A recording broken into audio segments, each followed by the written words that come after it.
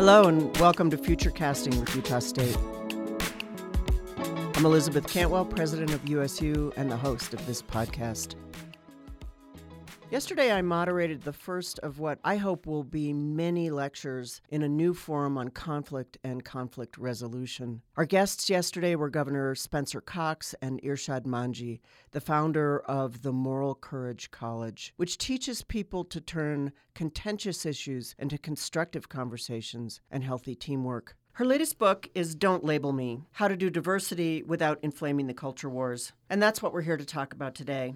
Welcome, Irshad, and joining her is Allison, Gerrard, Managing Director of the Moral Courage College. Thank you, President Cantwell. We are leaning into, I think, in this discussion, both the book that you wrote, Irshad, called Don't Label Me: How to Do Diversity Without Inflaming the Culture Wars, and Allison, the really major project that you lead called the Moral Courage Project, or the Moral Courage College. So let's jump in. I think, and this is really kind of a follow-on to the talk that you gave on our campus yesterday, which was incredibly well received, and for me is a facet of the social component of what it means to FutureCast, what it means to get us to a better future. Mm-hmm. So if you could each just sort of talk about very briefly about your background. I think my audience knows me reasonably well. Well, thank you, President. So I'm Irshad Manji. I am the founder of Moral Courage College, and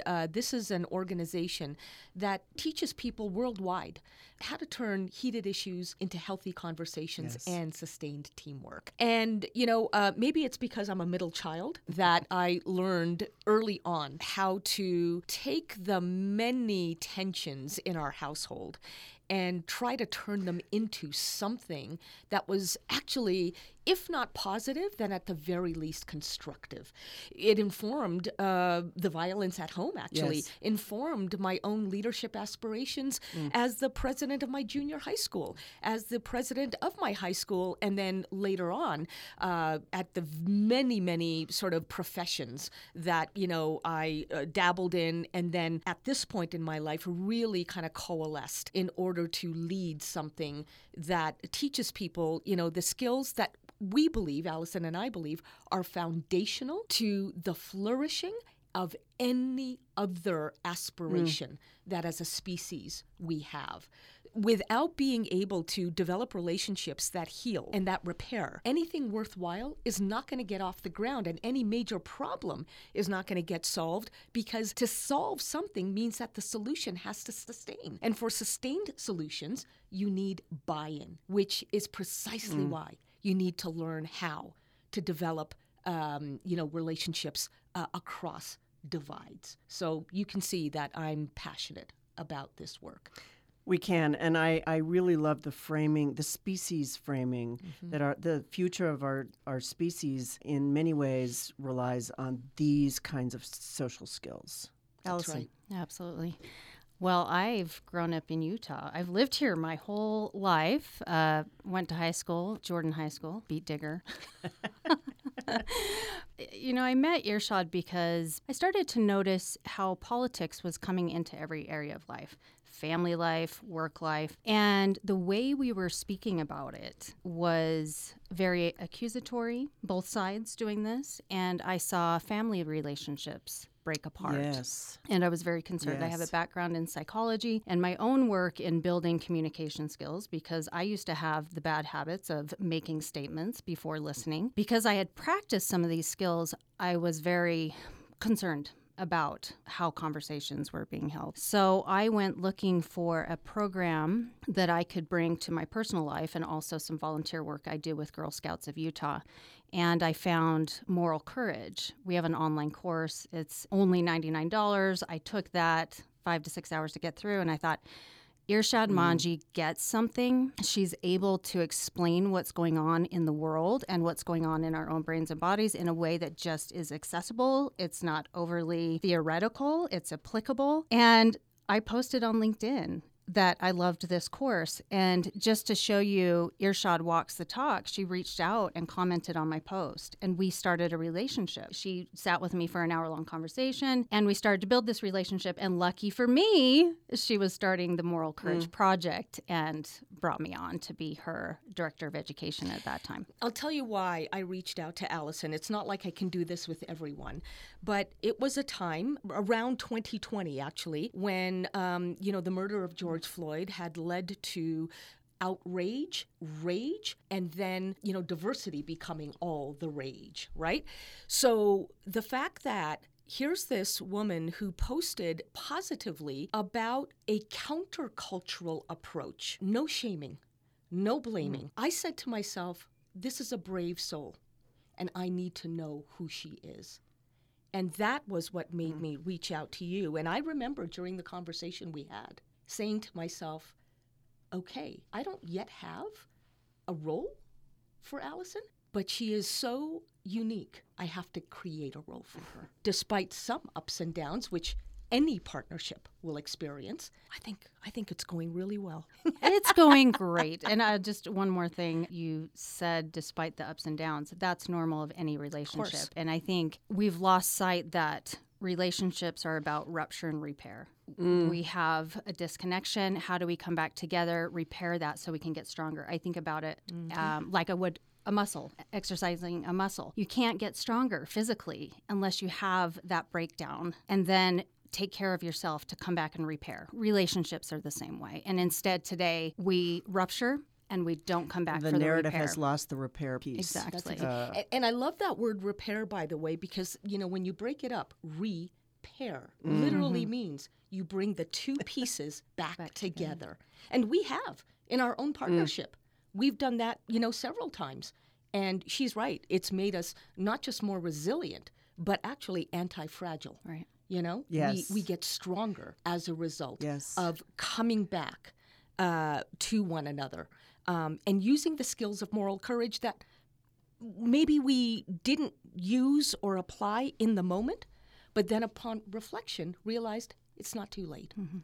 It's not too late. I hope it's really rarely too late. Because I don't want to lose my personal bubble on this, I'm going to sort of interject a different question for you, Irshad. Because when I read your book, it took me probably 3 chapters to grok the conversation with your rescue dog component. And by that I mean get to an understanding for me of the value of that in the narrative and in the book. But I'm really interested in your own story about why you chose to use your dog to tell the story. Yeah. So what listeners should know is that Don't Label Me, though it is a substantive book with a ton of research behind it, it is a conversation between me and my rescue dog, Lily. And there are actually several reasons, President Cantwell, that I involved Lily this way. One is I wanted to role model what I'm teaching in the book, right? And here's the thing about me. I have many convictions, as Allison knows. And I could easily have lapsed into making this a polemic, an argument that would have completely contradicted what I'm trying to teach. But more than that, I grew up as a Muslim. I'm still Muslim. And many Muslims, not all, but many of us are told that dogs are haram. They're forbidden. Why? Because they're najis. That's Arabic for contaminated. Dirty, exactly. And so if you even go near a dog, you're flirting with going to hell. Now, I'm an independent thinker, and still I had a hard time shaking off that conditioning.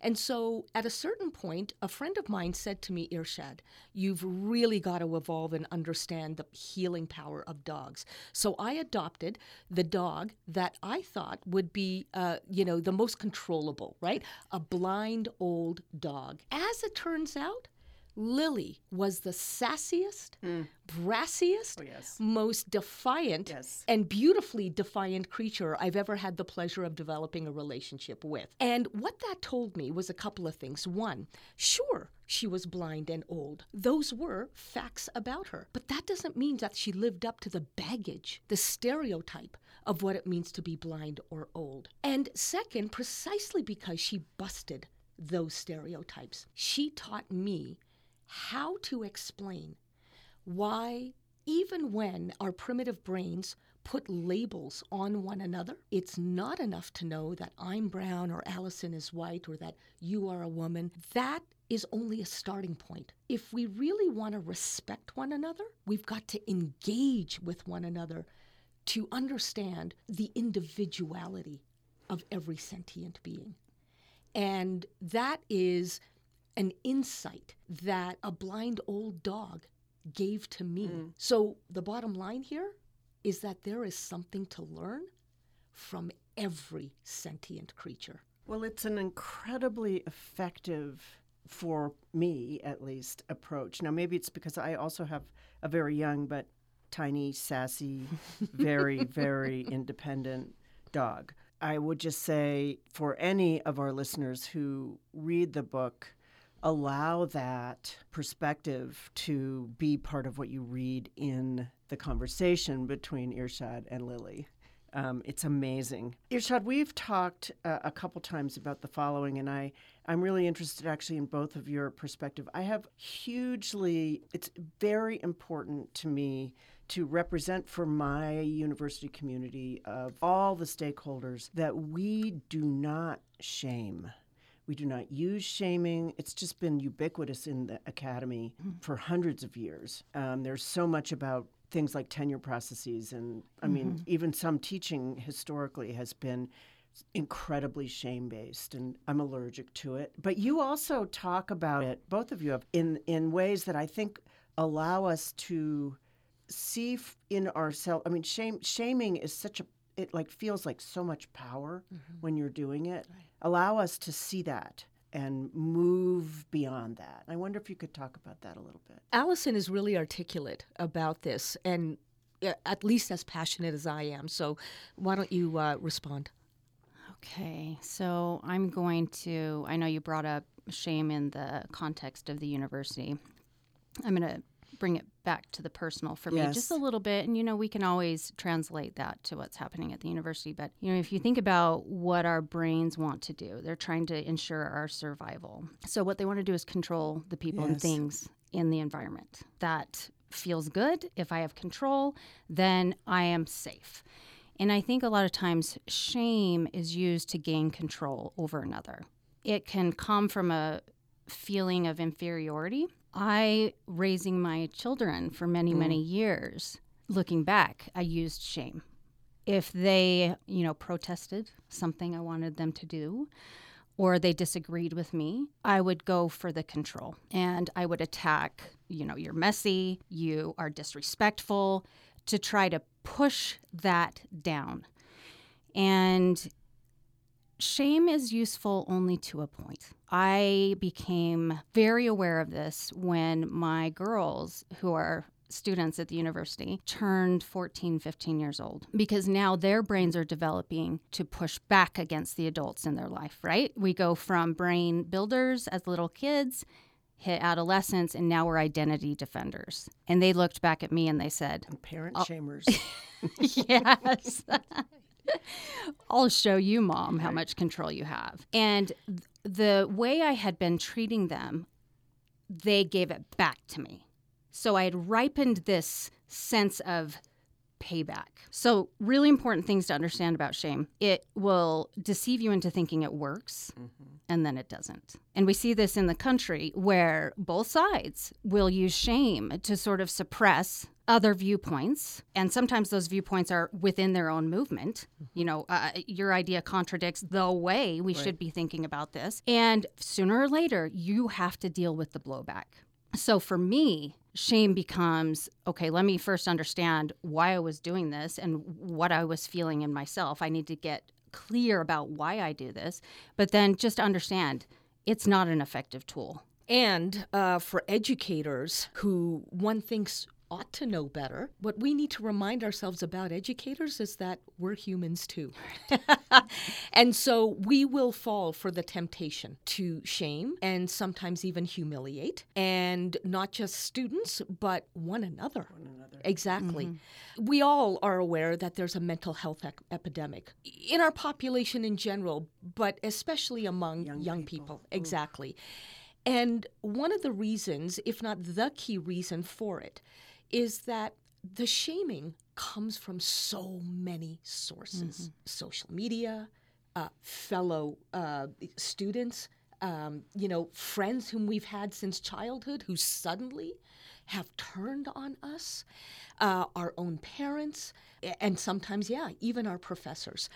And what I find interesting is that on campuses, the elemental virtue or value of curiosity is increasingly shut down. And how does learning happen without curiosity? And the reason this comes back to shame is that if students, or anybody for that matter, is too afraid to ask a question, lest they be shamed, blamed, labeled, recorded, edited, misquoted, and then dragged on social media, right? Yes. Then all that's happening is that students are playing it safe by self-censoring. They are not safe. Right. And that eats away at everybody's wholeness.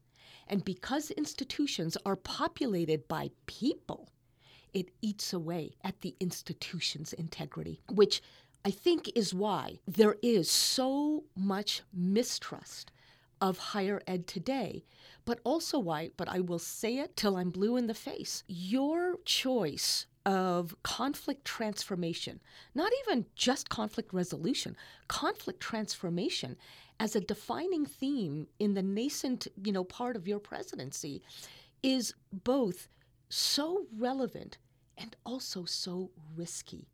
And that takes guts. I will honestly say it doesn't feel risky to me as long as we as a community get on with it, that we do learn how to do the real work, that we're not just, having a kind of empty academic discussion. Right. Right. And it is work, isn't it? It is work. It's not... And it's community work. Exactly. Which makes it even deeper and sometimes harder work, because now it's not just you who is, seeking to change or grow. You have to do it in a way in communion with others that also permits them to grow. And just to add a cherry on top of that cake, which is probably for a future discussion, when I think about my academic community, very much like other large academic institutions, we have remote campuses all over Utah, and we have a very large online learning population. And we can't just reserve the work for one piece of our community. It has to really somehow penetrate and give permission to engage in the work to the entire community. So for all of our listeners, any thoughts on that are incredibly important to me. Could I add one sort of thought before I forget? Listeners should know, if they don't already, that we've launched together the Presidential Forum on Conflict and Conflict Transformation. And my hope is that not only will you continue to bring, compelling thought leaders, but that in the course of undertaking this journey with the Utah State University community, and it's a far-flung community, as you just pointed out, is that we won't lose sight of the need to do. Not just talk, but actually learn skills of the kind that, Allison teaches under the banner of moral courage, and then practice those skills so that they become habits, so that they become embedded in the culture. And culture is a big word. We use it all the time. And there's a very simple definition for it. The definition is how we do things. Or, if you're going to be passive about it, how things are done, period. Right? Yes. So it's a massive undertaking, but it's eminently doable. And as we saw from launching, this enterprise yesterday, people are excited. They are. I'm enormously grateful for the early stage responses from my community, at least. Allison, I'm going to, or actually for both of you, since we're sort of veering into this area, the Moral Courage College and what you talked about yesterday really defines kind of a foundational set of skills. Mm-hmm. And I wonder if you could sort of help our listeners think about how do you start applying these skills in just your regular life? Right. This is a great question because I can tie back to what the discussion was just a moment ago and lead us into what those skills are and what they can do. After the keynote address yesterday, Irshad and I held a Q&A. And I was watching you on the television. It was awesome to watch. The TV's way back, the camera, but it was really fun to watch the interaction on. Oh, good. So then you might know there was a student that came up to the microphone, and I think her question was something like, it's great to practice these skills at home, but what does that mean for the world? Because there was a lot of conversation about how I use these skills with family members. And my response to her was, home is a great place to develop these skills, but really what we want you to do is identify a problem that needs solving. Something in the community, something in the university community, because you can't do it all on your own as president.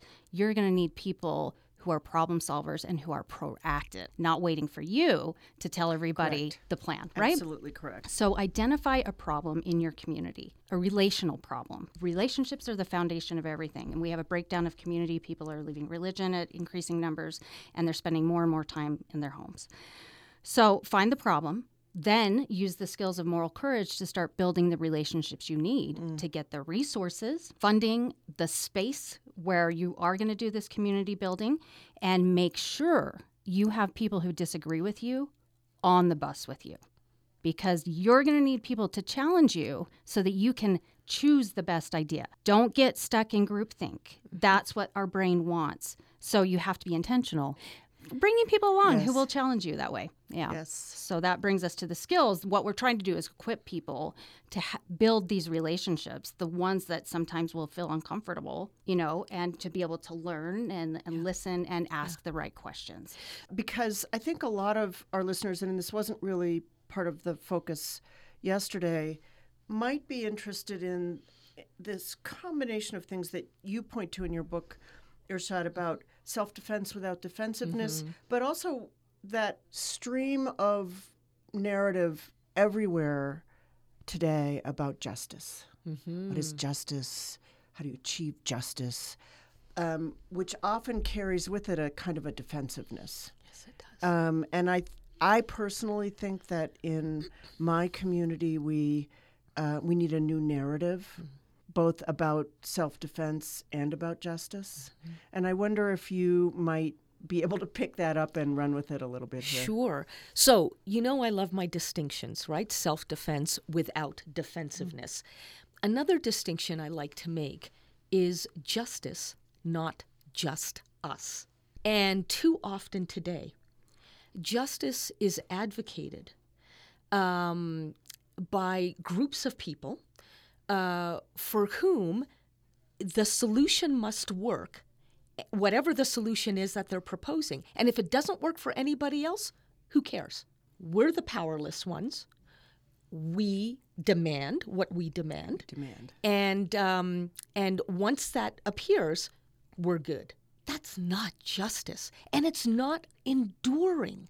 Because again, it doesn't take into account that different people have different experiences, and even when people within the same group have similar experiences, they will often interpret those experiences in different ways, which is why treating justice as just us may feel good, as Allison pointed out moments ago, for a second or two, and then watch the blowback come your way.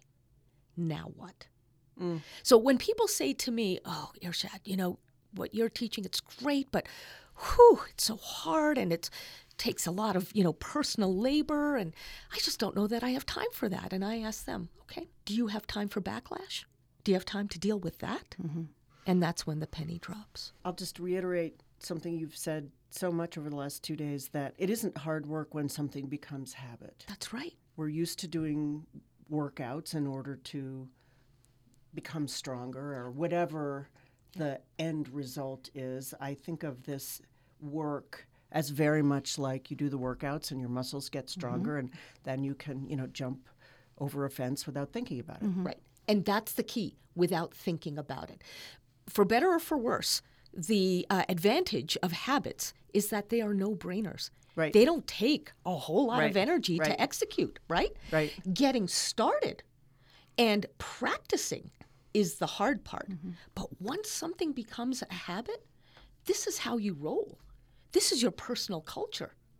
And that's why doing the work now to make the skills easy to deploy is so important. And moreover, remember that in moments of high emotion, which is the kind of moments we're talking about, polarizing issues, our bodies and therefore our brains will naturally lunge for the lowest hanging fruit, meaning our habit. So it's imperative that before demanding that other people change, we do the work of changing our habits of defensiveness to habits of openness. And when we do that, we literally show, not just tell, show others that this is possible. I just want to add one thing to that, Irshad.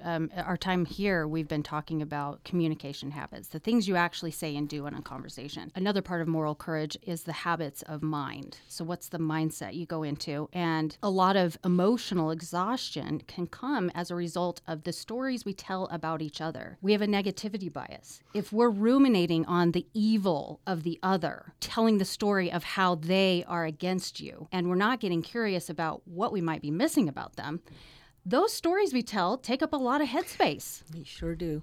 I call that the black hole because it's almost like irresistibly has a gravitational pull. Very seductive. So is that, and this might be a question for you, Allison, is that actually physiological? Well, physiological. I mean, is the Yeah. ruminating like it's digging in somehow physiologically, so you get more positive feedback when you do more of that? I do think there is a reward from ruminating and trying, because what you're trying to do is get control in your mind of the narrative of the other person. You want to settle on something that's true about them. Oh, they're evil, they're selfish, they're against me. That feels good. That's rewarding because it tells the brain, this person's predictable. I know what to do with them. So the trick is retrain your brain to understand everybody's so much more than the simple stories we tell. That is freeing, because if someone does something that you find is offensive, it's not about you being less than. It's about, maybe I missed something about this interaction. I have power to go and seek more information. The brain responds to more information. It can update its stories. The problem is we don't take the step to seek the information.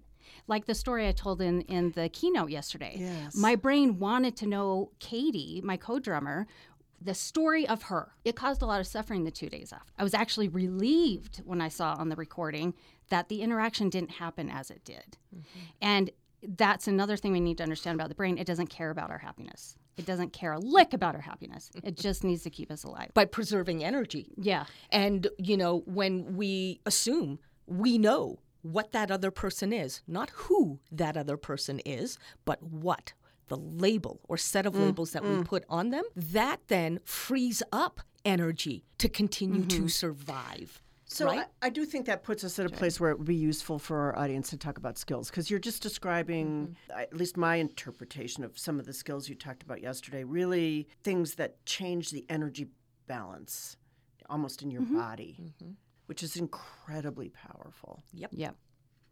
So you want to give us maybe 2 or 3, I don't know, You want to skills? Yeah. One of my favorites is, and this is something that most people don't even think about when they worry that maybe there's no common ground. We always use the phrase, we meaning people, use the phrase find common ground or seek common ground. But think about that. Seeking, finding takes time, and it takes energy, and what if I don't find common ground? I'm leaving it up to chance. So what we say at Moral Courage is be proactive, create common ground from the get-go. And you can do that by saying to, your so-called other, look, I know that we might disagree about this issue, but here's what I also know. you are so much more than this issue. So am I.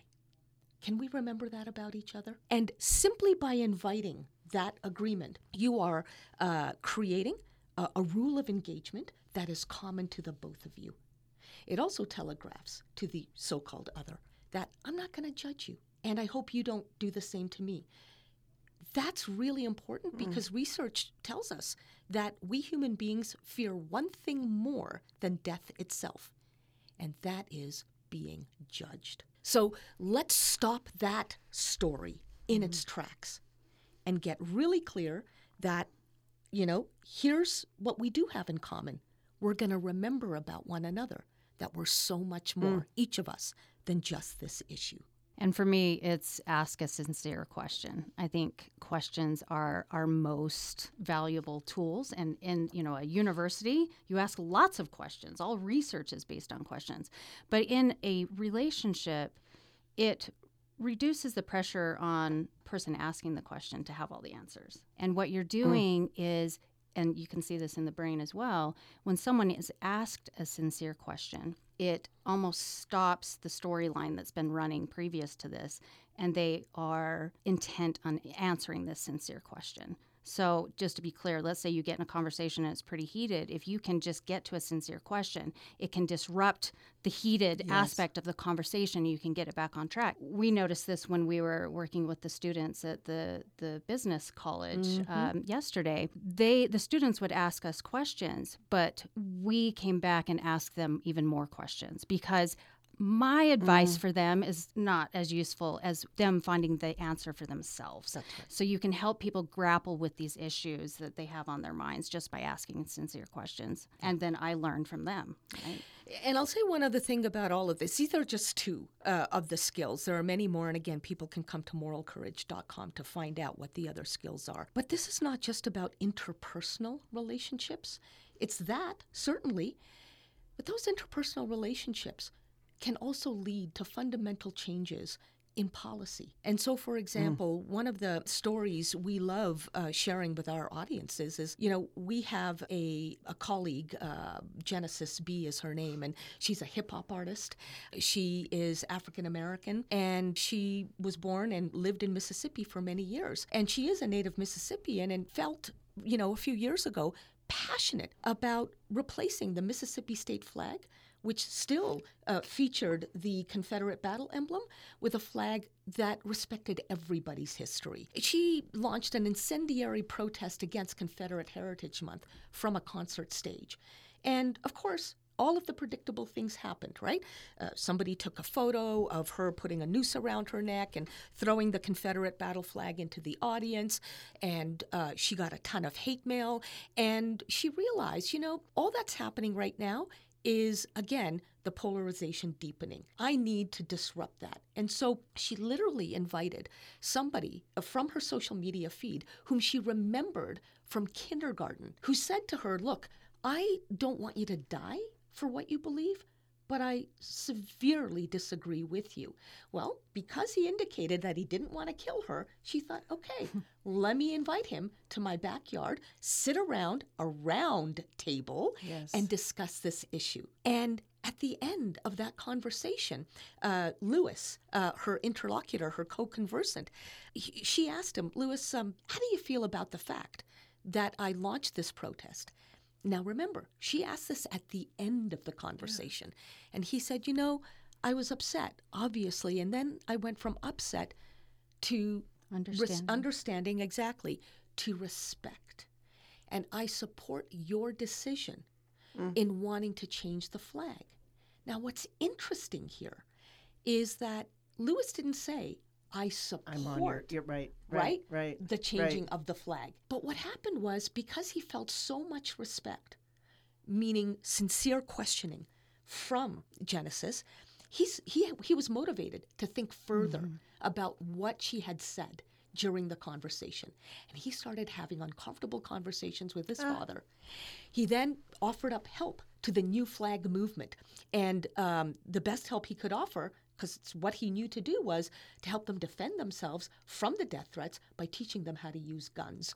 Okay, and then... It's very Mississippi. Exactly. And as he worked alongside these leaders, he realized there is nothing here to fear. So he joined the movement ultimately, and the politicians, in Mississippi who wound up voting for the new flag have gone on record to say it's because of this kind of relationship building that they realized there was a change within their base and that it was time now to move forward together. And I'll just finish this story off by pointing out what is so edifying about all of this is the new flag of Mississippi features 2 blood red bars, one on each side, indicating or honoring the blood that was spilled by both sides during the U.S. Civil War. In other words, we're going to recognize everyone's humanity. So you see, it wasn't about the less powerful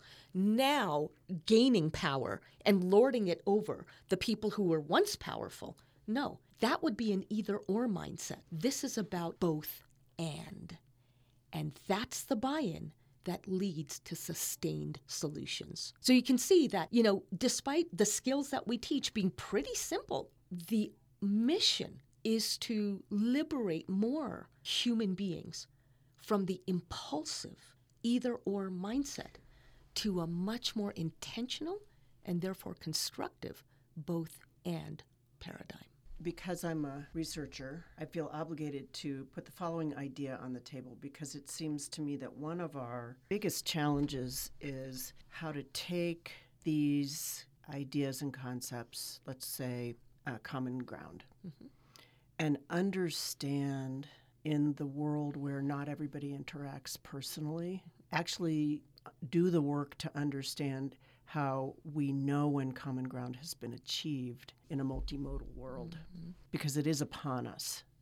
And I think it's so much easier to just be flip about what you're doing in an online world where your attention doesn't have to remain with whatever you just wrote. You can go do something else and come back, but it is with us. And it's incredibly important to figure that one out. For sure. It'll probably be our students that do that work. That seems like multi-decadal work to me to really understand how to make You're that absolutely happen. right. It is the long game for real. And when students, really invest themselves in this kind of work, what they're going to realize is that it's not a burden. It's actually a gift that they're giving to themselves as much as to society, because they're now lifting the burden off of their shoulders, the pressure off of their shoulders to be right all the time about everything. They're also setting themselves up for success, however they define success, because as Allison pointed out, everything that's worthwhile doing takes people to work with one another to get done.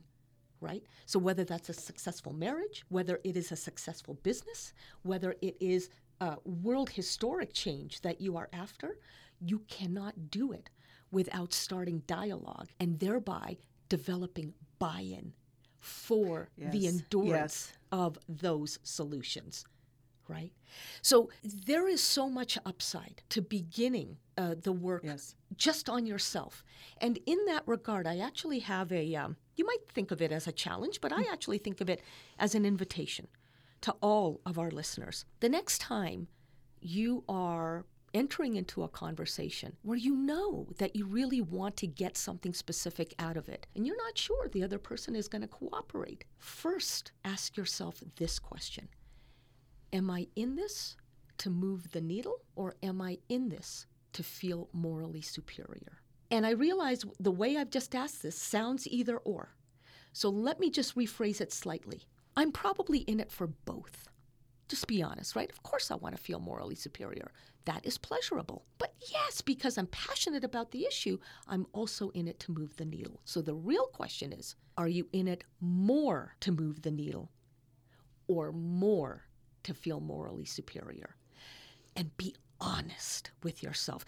You don't have to announce your answer to anybody. It's nobody else's business, just yours. And knowing that, you can be brutally honest with yourself.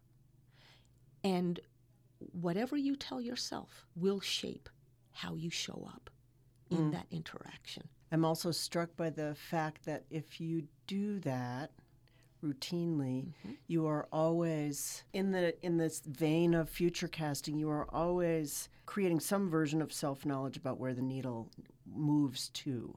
What is that state that I desire? Right. What is that future? I mean, this is such an incredible thinking process for young people who will be raising the next several generations of other young people. If we survive. And I'm not even being flip when I say that. I really, really do believe that we're fast coming to a point where collectively enough of us have to make the decision that we're going to change ourselves in order not just to survive, but ultimately to flourish, and not just our species, but all sentient species. And Irshad, this is part of the reason I brought up the how does this work in other communication modalities, because I believe this approach can be part of creating the social norms that have been essentially eviscerated. And that we do need that in order to survive as a species. Yeah, social norms. We need social norms. Yeah. The old ones aren't working so well anymore. Right. That said, again, we all know shame, blame doesn't work. So we can't shame and blame people into adopting and practicing and habituating these skills as social norms. We've got to ensure that the way we frame them is positive and appealing. And so, for example, when I talk to young people, which, Allison and I do all the time, I point out to them, look, if you believe something and you also believe that more people need to hear it, remember that the most reliable way to get a fair hearing is to give one first. In other words, you're not weak for listening. And listening doesn't translate into losing. In fact, what you are doing, as long as it's sincere, you're listening. What you are actually doing is setting yourself up to be heard. So there is enlightened self-interest here. Be smart. Don't try to defeat the things that you don't like about this world. That's, again, taking a win-lose approach.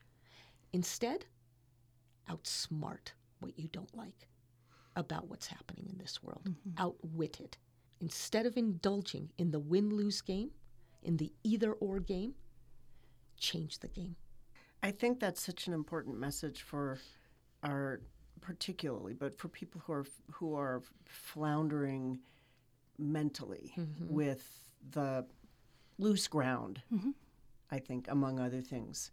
The aegis to listen belongs to everybody. It's part of the agency we all have. Exactly. And I think, for anybody who's listening, they might be feeling, okay, I'm on board. I'm ready to build these skills. I want you listeners to know you don't have to do this on your own. Moral Courage offers mentoring, but it doesn't have to be us. It can be any other mentor. Find someone who can hold the mirror up to you compassionately and help you build these skills and help you move forward in a way that's more productive. We know this at Moral Courage that people need this support. That's why we've created this journey where it's 6 to 9 months long, where I interact one-on-one with our students to challenge them.